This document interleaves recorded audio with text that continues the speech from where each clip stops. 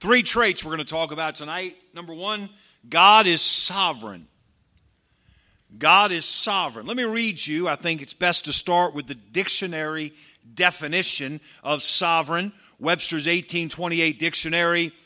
Supreme in power, possessing supreme dominion, superior to all others, chief. Now, let me read an introductory statement about God being sovereign. Listen carefully to this. Though sovereignty is not strictly an attribute of God's character,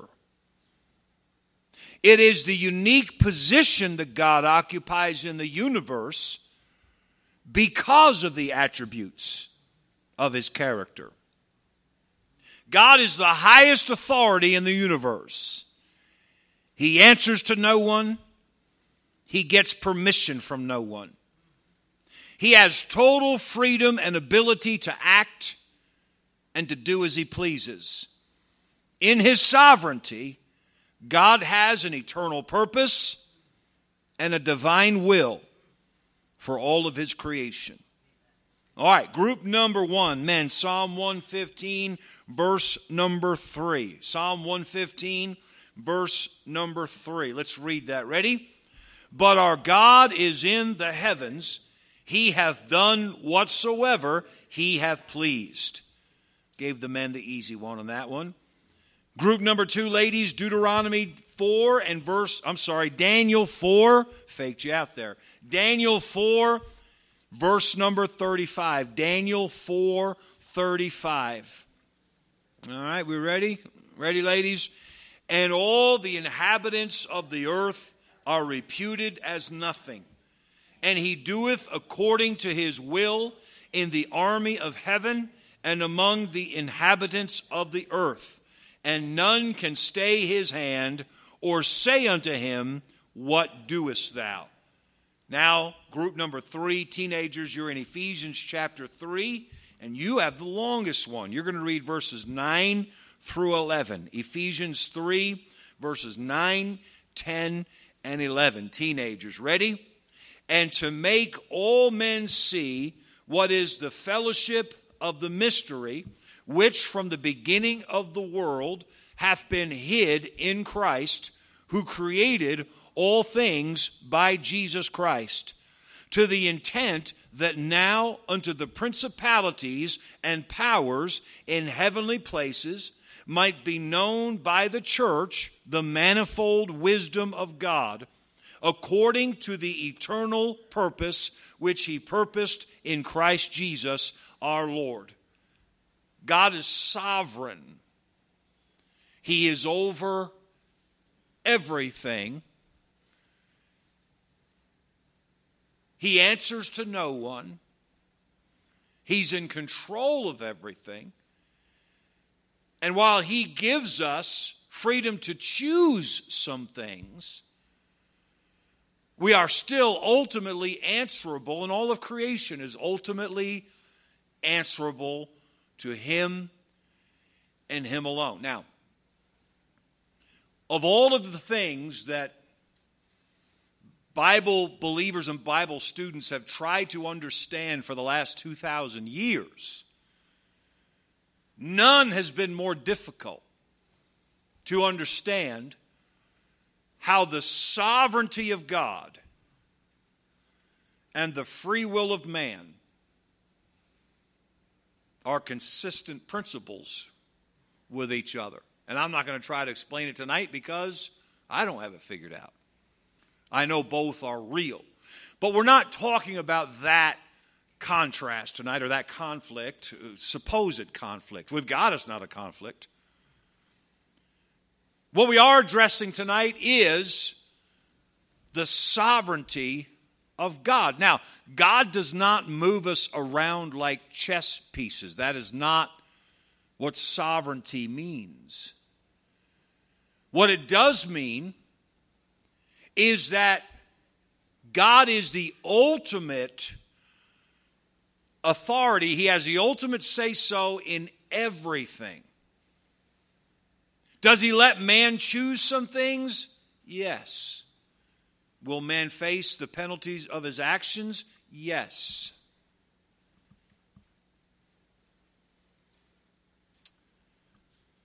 Does God let man make choices even when it comes to God's purpose and will? Yes.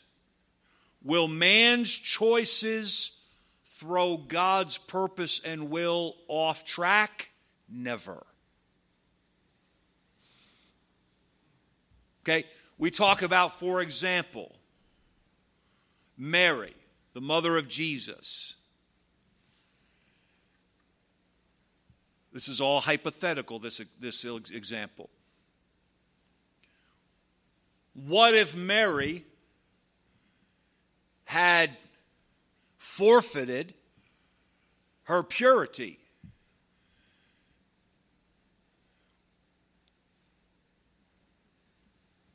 Before she was called upon, or even after she was called upon.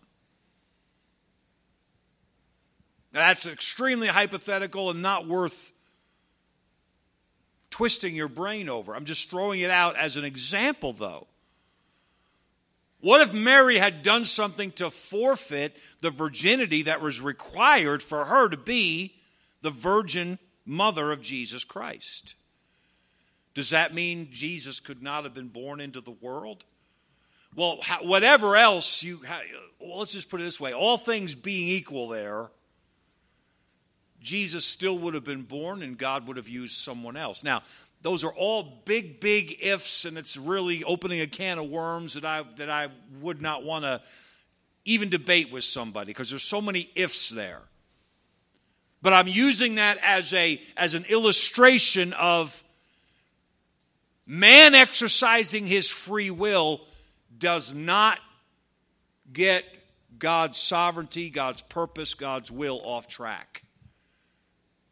And I will say this, when it comes to the sovereignty of God and the free will of man and how they interact,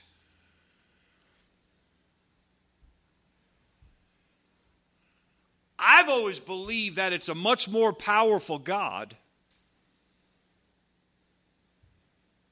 who can allow man to have a free will and still accomplish his sovereign purposes than a God who says, I've got to freeze your will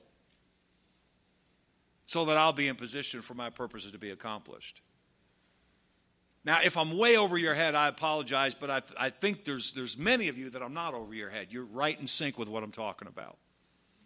The bottom line, what I'm talking about here is God is in control. He's in control of everything. Now, wait.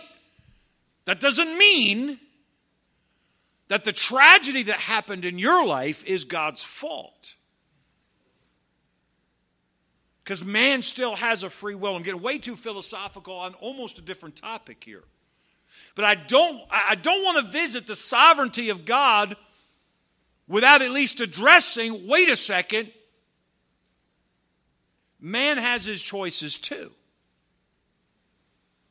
And man makes poor choices. And those poor choices have consequences. God's sovereign purpose will still be accomplished, even though that man wrecks his life. All right, but that's really turning a corner there that we don't have time to hit. But understand, God is sovereign. He is over everything.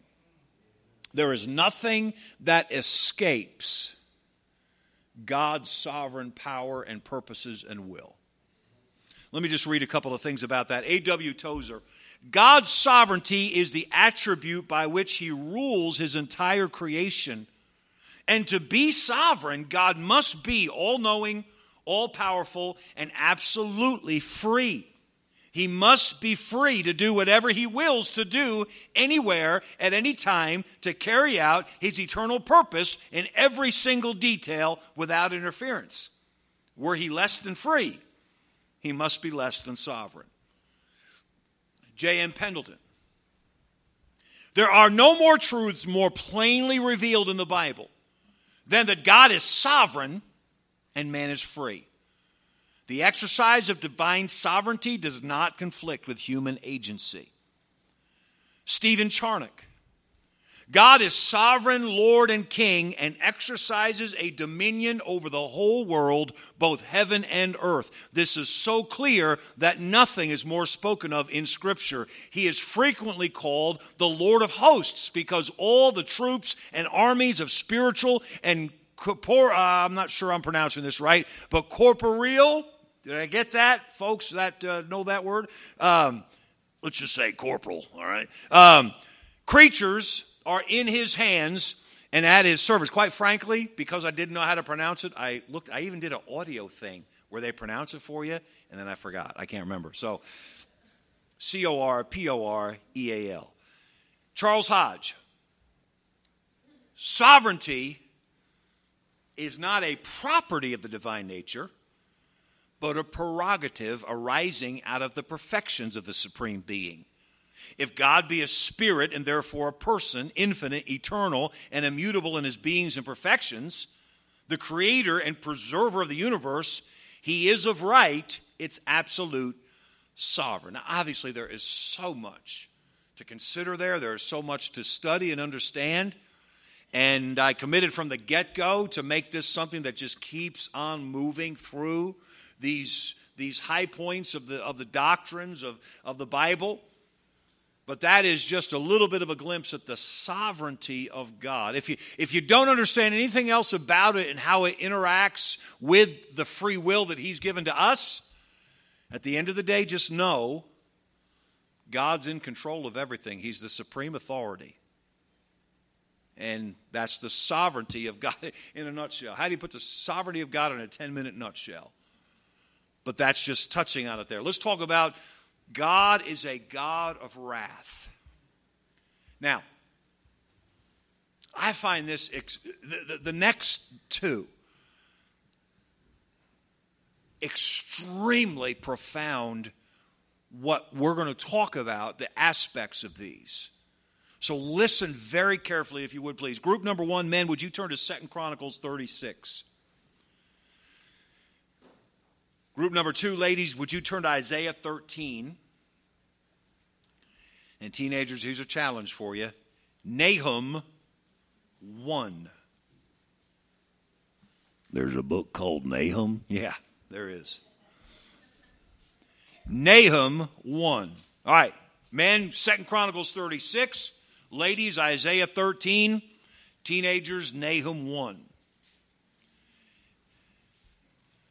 And there's a very powerful and specific concept I want us to get on this idea of God is wrath. We all know what wrath means, and we all know that we're talking about God is wrath. Okay, God gets mad at stuff. Next point.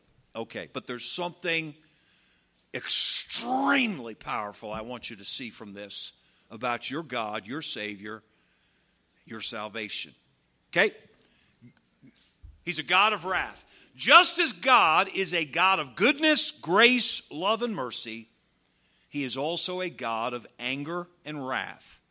These attributes do not conflict with one another. Rather, they work together in complete harmony and are absolutely consistent with God's person and his principles. All right, men, you're in 2 Chronicles 36. Read verse 16 with me. Ready? But they mocked the messengers of God and despised his words and misused his prophets until the wrath of the Lord arose against his people till there was no remedy. That's a scary statement, but what we're just really taking from that verse is the wrath of God arose against his own people. All right, Isaiah 13, ladies, Isaiah 13, verse 13. Isaiah 13, 13. Ready? Therefore I will shake the heavens, and the earth shall remove out of her place in the wrath of the Lord of hosts and in the day of his fierce anger. And then teenagers, group 3, Nahum chapter 1 and verse 6. Ready? Who can stand before his indignation? And who can abide in the fierceness of his anger? His fury is poured out like fire, and the rocks are thrown down by him. we should fear the wrath of God not because we expect that He's going to pour out His wrath on us, as trusting Him, obeying Him, and trusting and believing His remedy for our sin. But we should fear the wrath of God as a motivation to keep trusting Him. Okay, notice that His wrath was poured out against His people because they mocked His messengers and despised His word and misused His prophets. So, don't fear the wrath of God as if, is this the day that God's going to get really mad and fry me? No. Fear the wrath of God and let it cause you to say, ooh, I do not want to mock the messengers of God. I do not want to despise the words of God. I do not want to misuse the prophets of God. And I'm not talking about me. That's not the point. In this example of 2 Chronicles 36, because the wrath of God was poured out at His people for doing these things, that should be a motivation for us to say, I don't want to live like that. So don't let the fear of God make you fraidy scared. Oh no, today's going to be the day when He pulls the lightning bolt on me. No, that's not it. God's your Father, you're His child, He loves you, you trust Him, you strive to obey Him. His thoughts towards you are not thoughts of wrath.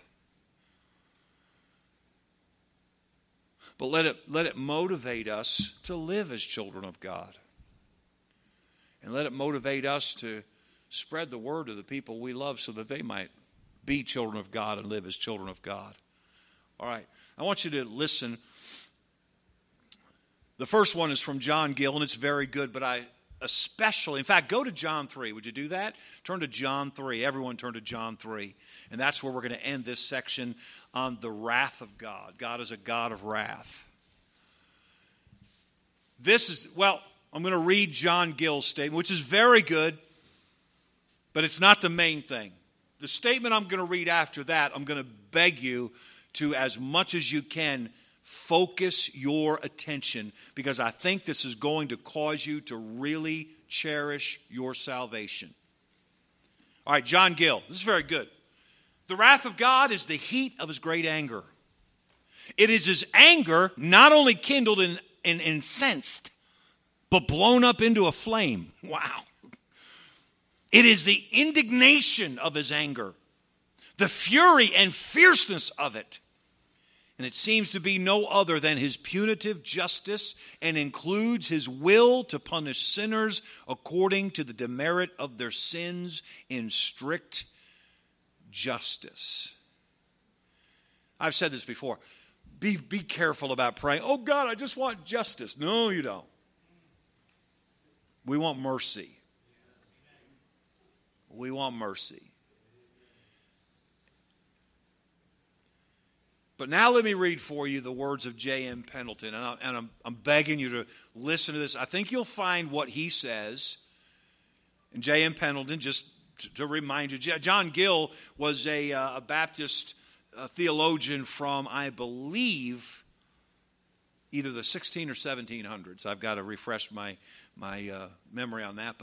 But I know J.M. Pendleton was a Baptist theologian in the 1800s.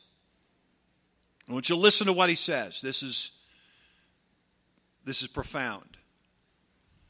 The Bible teaches that there is something in the nature of God to which sin is so offensive, so infinitely hateful, as to excite His holy wrath. Now listen to this. It may be said, too, that sin is the only thing in the universe that has ever excited the wrath of God. That makes me just want to sit and think for about 3 hours. Sin is the only thing in the universe that has ever excited the wrath of God.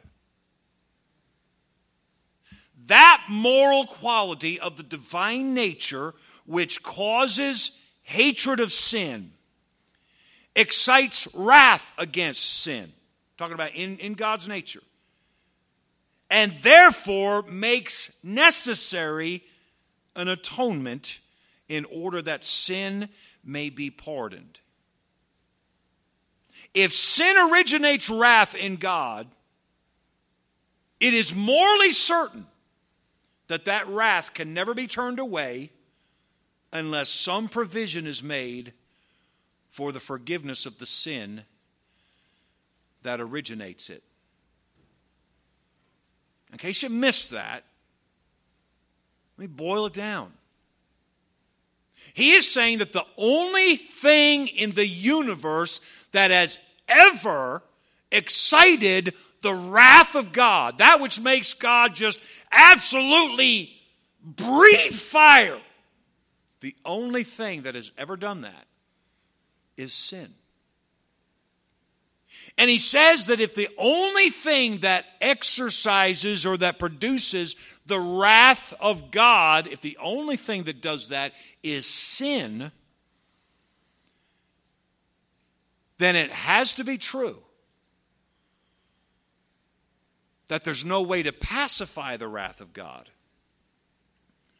except there be some provision made for the forgiveness of sin.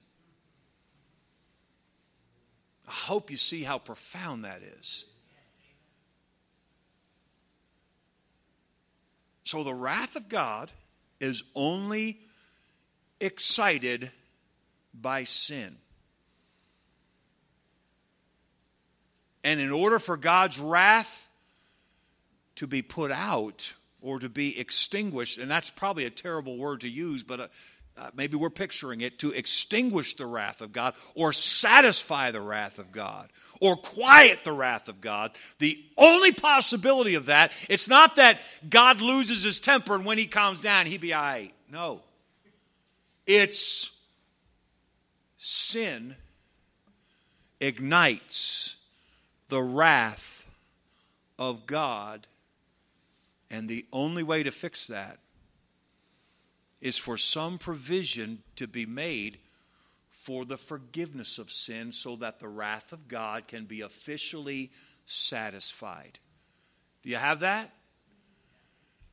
Now, read with me John 3:36. Ready? He that believeth on the Son hath everlasting life, and he that believeth not the Son shall not see life, but the wrath of God abideth on him. Wow. If your brain just put those pieces of the puzzle together, you know you have something to ponder there this week sometime. Let's go to the last attribute. And this is another one where you go, we're talking now about God is patient. So, I know what that means, so let me just close my Bible and take a little nap until you were finished. Okay, but we're going to look at something. And by the way, this, be honest with you, my original list here, I made a master plan several months ago. I had patient first and then the wrath of God. And as I studied these, I said, no, we need the wrath of God first and then patient. And you'll see why, I think. But there's something about God's patience that is different than my patience and your patience. And I hope you see it. And we've just a few minutes left here. We'll be finished. Group 1, turn to Exodus 34, please, men. Exodus 34. Group 2, ladies, Isaiah 13. And group 3, teenagers, 2 Peter chapter 3.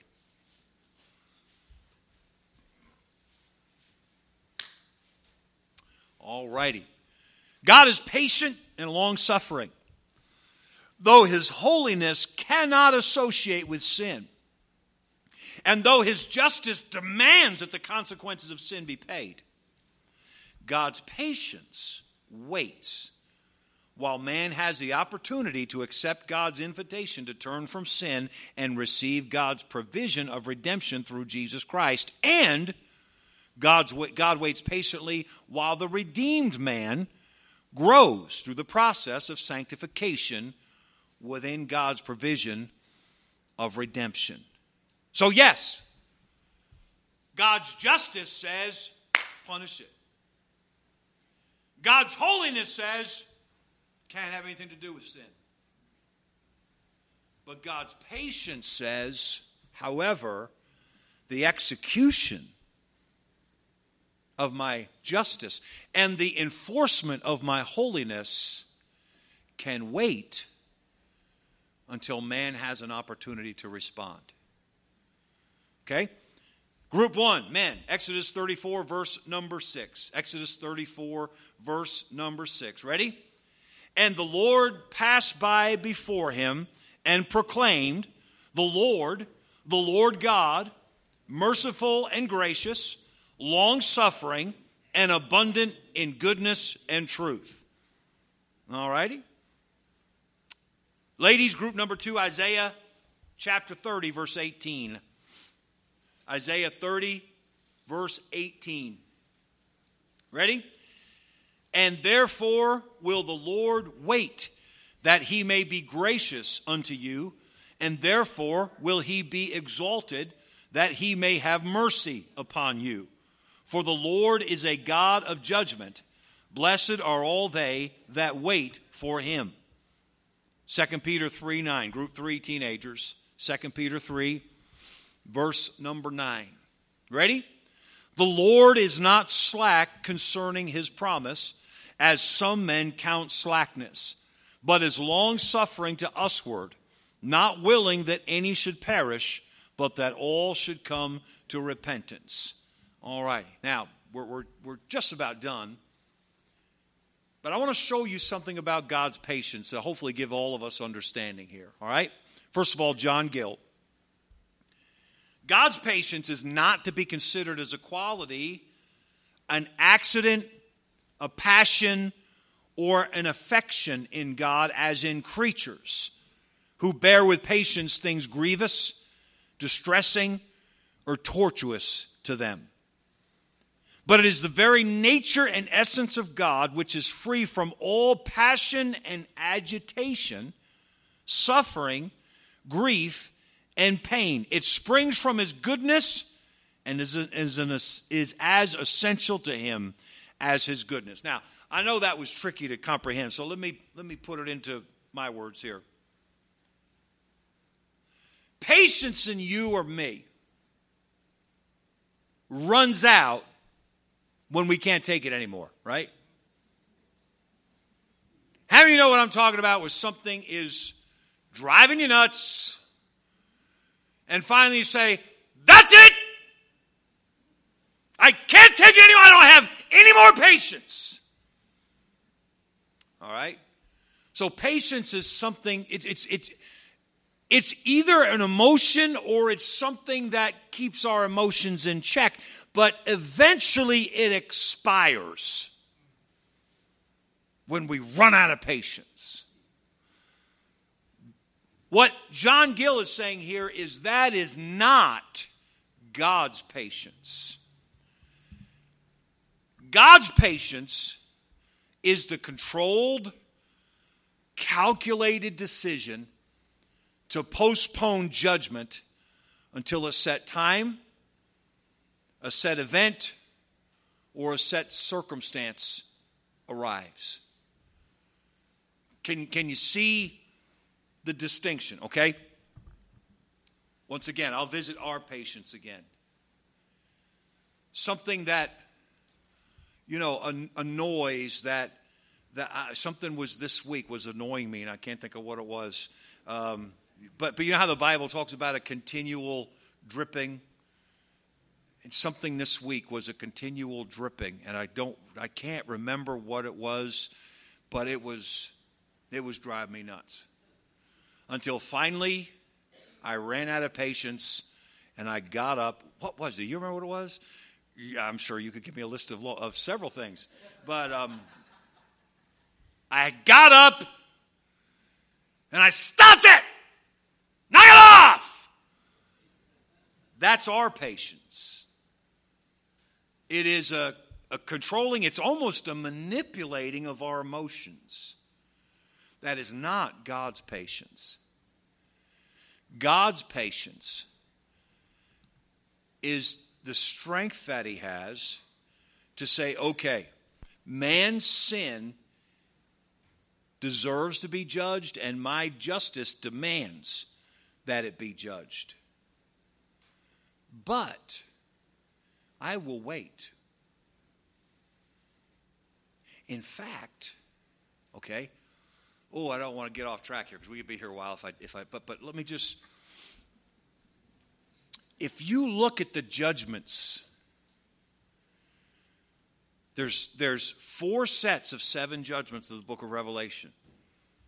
Remember, seals and vials and trumpets, and what's the other one? Thunders.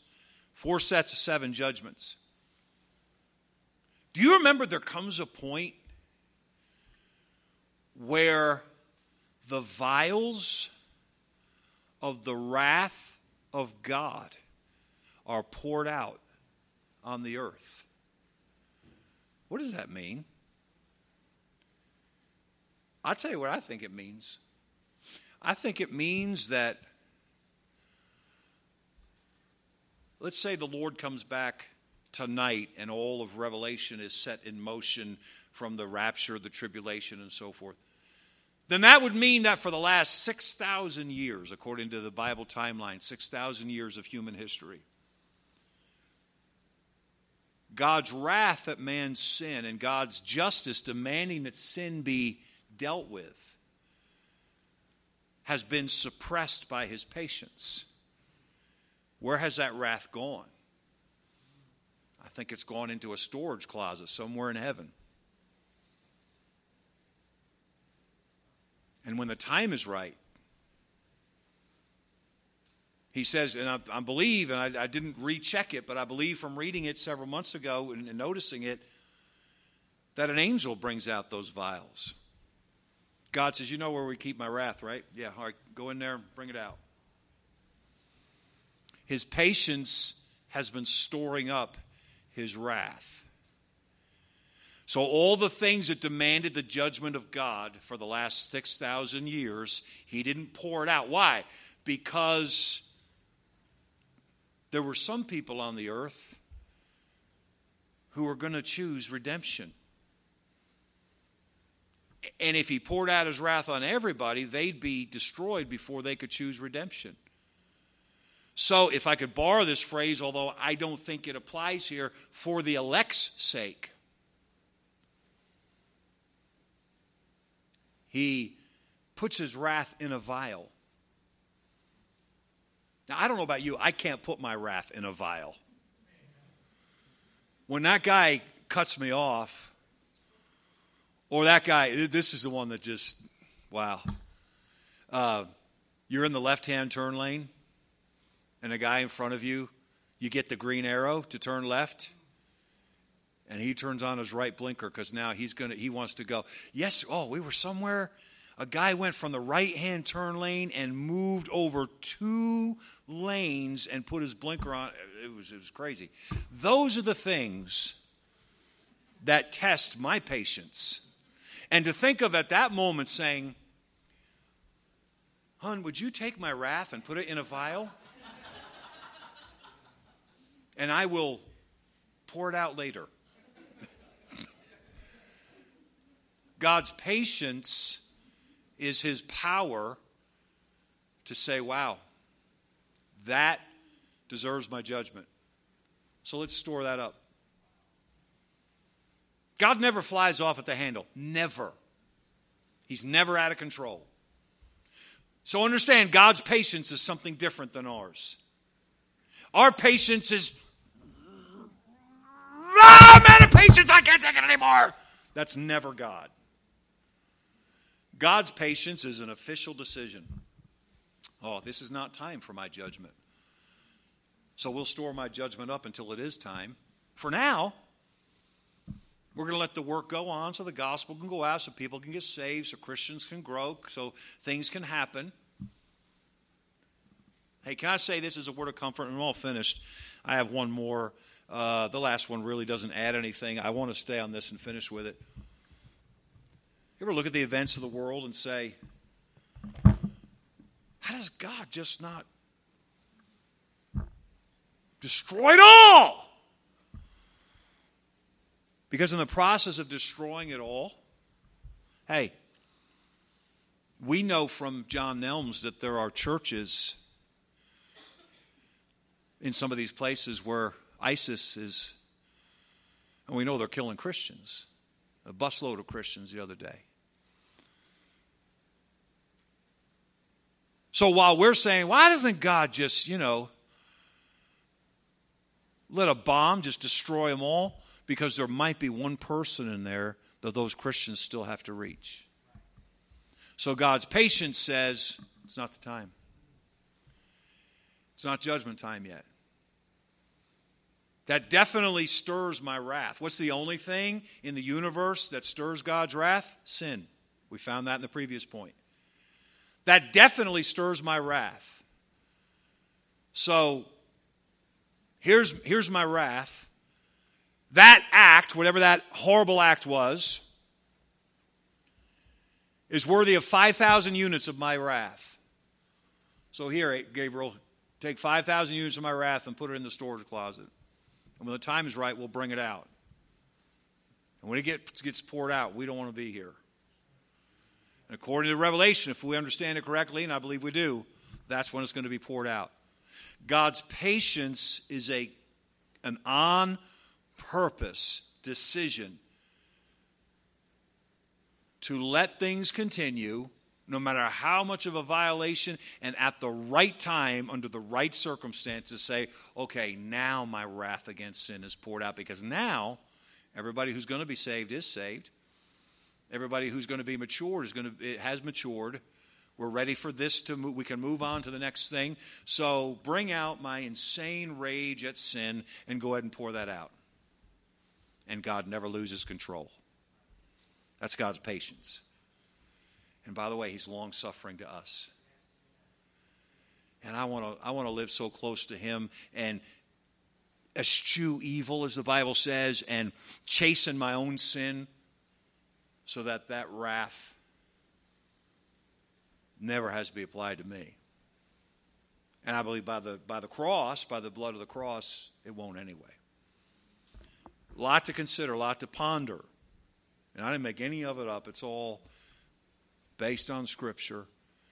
And I hope you were helped and strengthened tonight. Let's stand together.